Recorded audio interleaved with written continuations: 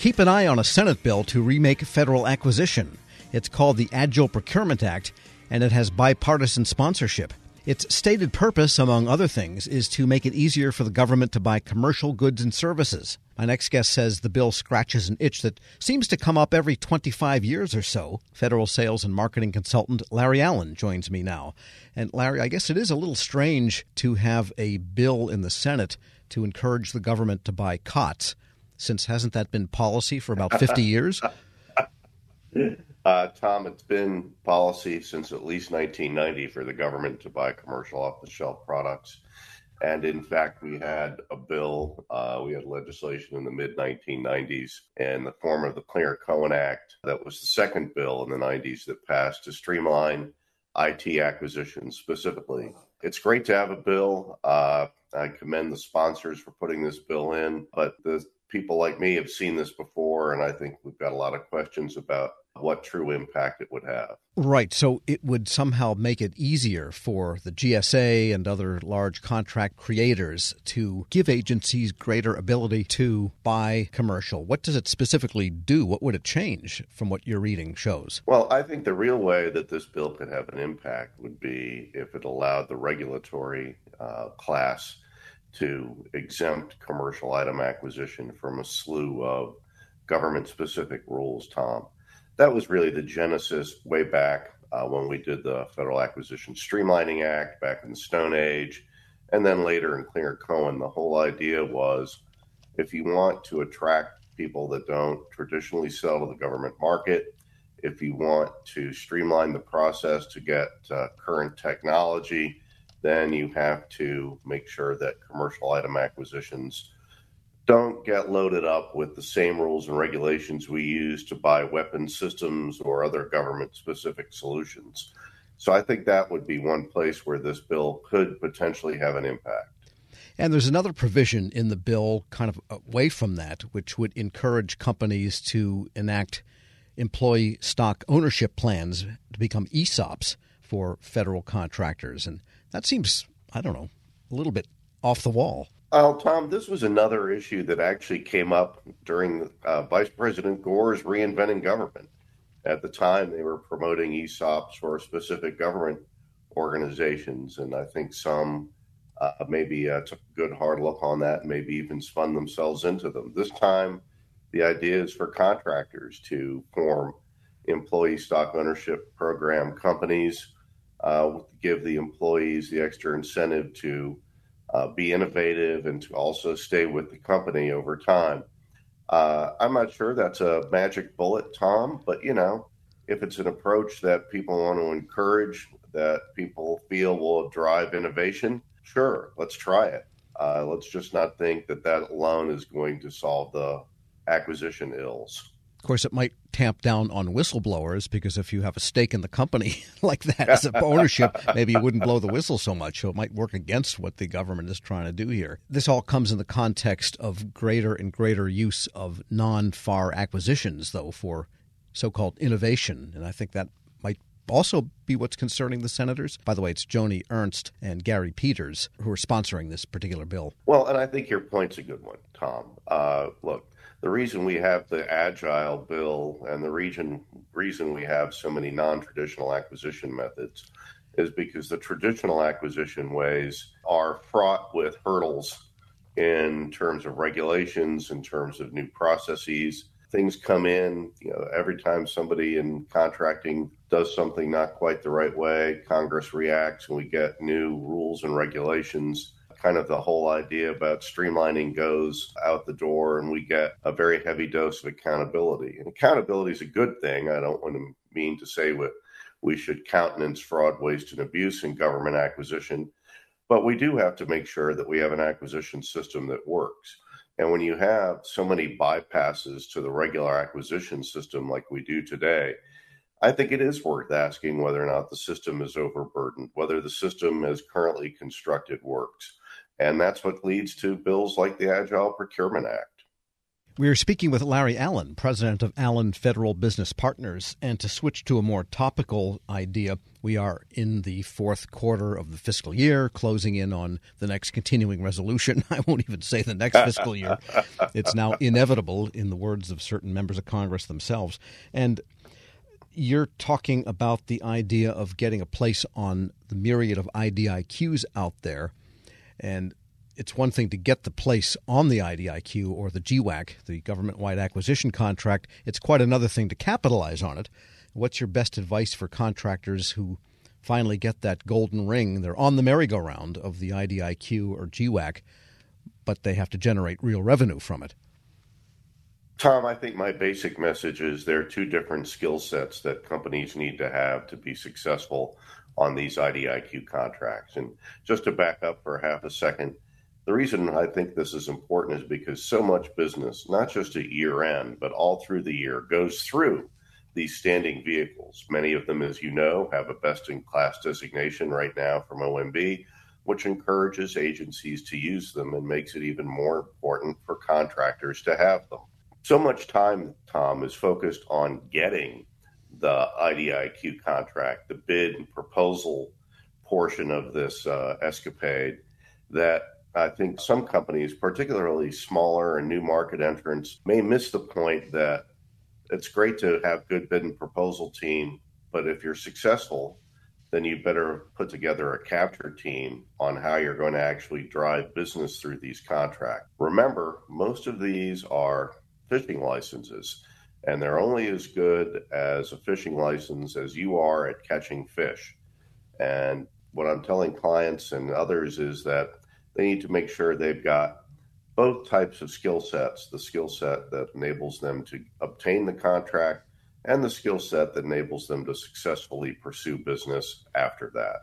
Yes, you don't want to be like the person that stands in line at Studio 54 for 2 hours, finally gets in and has nobody to dance with. A good analogy, yes. And just briefly, what should contractors do now for the remainder of this fiscal when I suspect there's going to be a lot of money shoveled through the system before October 1st? Tom, that's right. I mean, we're going to have a lot of money, particularly this year since appropriations were so late, effectively cut the fiscal year in half in terms of the business cycle.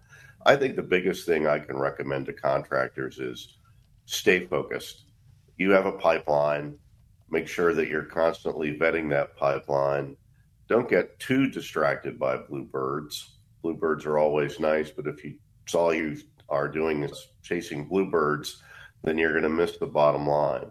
So I would recommend stay focused, keep your eyes where they need to be, and make sure that you dedicate the resources you need to have a successful year end. Larry Allen is president of Allen Federal Business Partners. Thanks so much. Tom, thank you, and I wish your listeners happy selling. We'll post this interview at federalnewsnetwork.com/Federal Drive. Hear the Federal Drive on your schedule. Subscribe at Apple Podcasts or wherever you get your shows.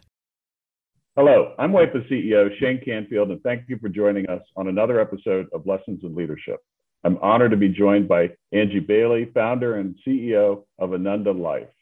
Angie has a remarkable career in public service, beginning as a GS2 clerk typist with the Social Security Administration. And over the next 40 years, Angie steadily worked her way up through the government, ultimately becoming the Chief Human Capital Officer at the Department of Homeland Security. She's been recognized with presidential rank awards by 2 administrations for leadership, innovation, dedication, and commitment to the country. Angie, thank you for joining us. Thank you, Shane. What a pleasure to be here. Angie, you've made quite a name for yourself as a leader in the federal workforce. Who was the first person you remember looking up to as a leader, and what about them inspired you? I often think about this because, sometimes we think of the people that we look up to the most as being somebody that throughout our career has, been at the highest levels and all. But I've got to go back to honestly, whenever I was 10 years old. And I remember I really wanted to play Little League baseball on a boys team. I was the only girl. And interestingly, it was the women who would keep saying to me that, no, I couldn't play. And then one day, whenever I was there to sign up yet again, there was this guy, his name was Delbert Beiser. And I remember he had like red hair and he had a wad of tobacco in his mouth and greasy overalls and everything. And he said, I'll take her on my team. And, just looking back on that, there's so many leadership lessons and things that I just really admire about him. And actually, I thought about throughout my entire career. He took a chance on somebody he didn't know. He put aside whatever conscious or unconscious biases that he might have had about having a girl on a team. He treated me the same, whether, if I wasn't performing, I got benched just like the boys. I got no special treatment. And he was just really honest with me, and he just included me in everything. And so looking back on it, really, it was Delbert Visor, our local mechanic in our little small village, that was, I think, my inspiration for going on to, I hope, become the leader, that I wanted to be. I'd say half of the guests on this podcast have had similar stories where they reach back to either childhood or young adulthood. And I think as leaders, it's really incumbent upon us to keep that in mind, that what we say and do, especially in the younger ages, really can have a lifelong impact. How would you describe your leadership style, and how's that developed over time? I would say that the one word that describes my leadership style is that I care. I guess that's more than one word, but I care. I've always cared about the mission. I've always cared about the people. I've always cared, about making sure that they had what they needed, or that they were developing the way, that they aspired to develop. And I tried to take this approach of not treating people the way I wanted to be treated, but instead treat people the way they want to be treated. And I think that really kind of developed over my career. I started out just like most leaders do, where it's very results driven. It's all about the bottom line. You need to make sure that you get everything accomplished because, that's what everybody's looking for, the goals, the metrics, etc. But I think as you mature and you go along, you start to your point, you draw back on those early childhood days or early adult, whenever you're a young adult, and you say, I think that there's a little bit more to this than just the bottom line.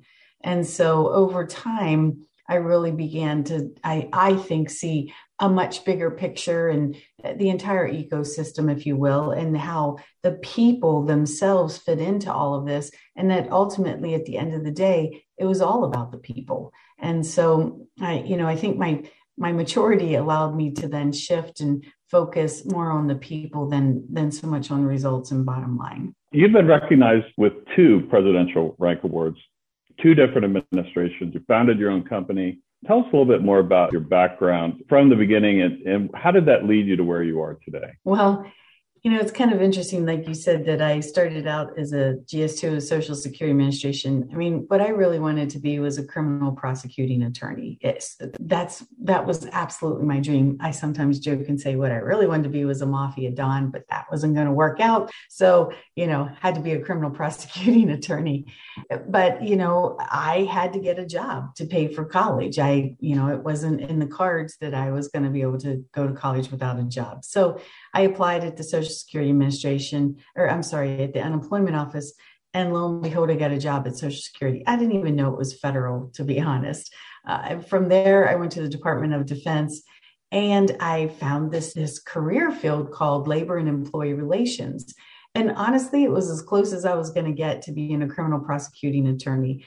I didn't go on to be a criminal prosecuting attorney, but I went on courtesy of Department of Defense to get both my bachelor's and my master's in leadership, because the whole study of leadership, I just find incredibly fascinating. From historical to current times, it's just something that's just really fascinated me. And so I would say I'm a lifelong learner of leadership. And then I would say some of the other things that got me maybe where I am today is I never really said no to anything. If people asked me to take on a new challenge, even if I wasn't sure I was going to be successful at it, I would say, you know what, I'm not sure this is going to work out, but more than happy to give it a try. And it always worked out. But I think giving things a try and just not saying no to opportunities is what really led from one position to the next. I feel like I was always rewarded for just stepping in or stepping up and taking on the challenges that sometimes no one else wanted to do. Angie, thanks so much for joining us today. Oh, thank you, Shane. It's such a pleasure. I really appreciate you giving me this opportunity. Thank you. This has been the Lessons in Leadership podcast. I'm CEO of WEPA, Shane Canfield. Looking forward to talking to you next time. Moms are amazing at tracking down hard-to-find items. Library books, socks, you name it. But sometimes help is welcomed. Care.com makes it easy to find babysitters near you. Sitters with the experience and skills your family needs, like after-school pickup and homework help.